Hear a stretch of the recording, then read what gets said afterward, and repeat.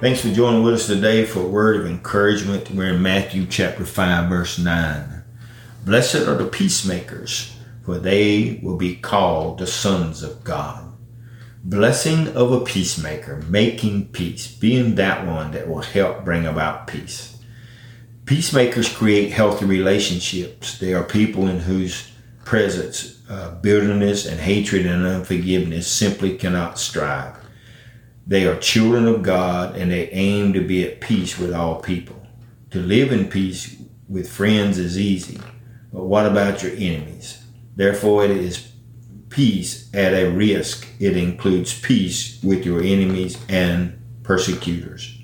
Peacemakers are willing to venture some things so that they can perform a deed of peace for the sake of Christ. To be a peacemaker is not as per this ideal or unreachable dream in Christ. It is an achievable goal through the help of the Holy Spirit. So the Bible says, let us live peaceably among all men, which as much as lies within you, live peaceably with all men. So I encourage you today, if someone's hurt you or things are going on, step up and be the bigger one and be the peacemaker of the situation. May God encourage you and bless you today in Jesus' name. A Word of Encouragement is produced by Turning Point Ministries.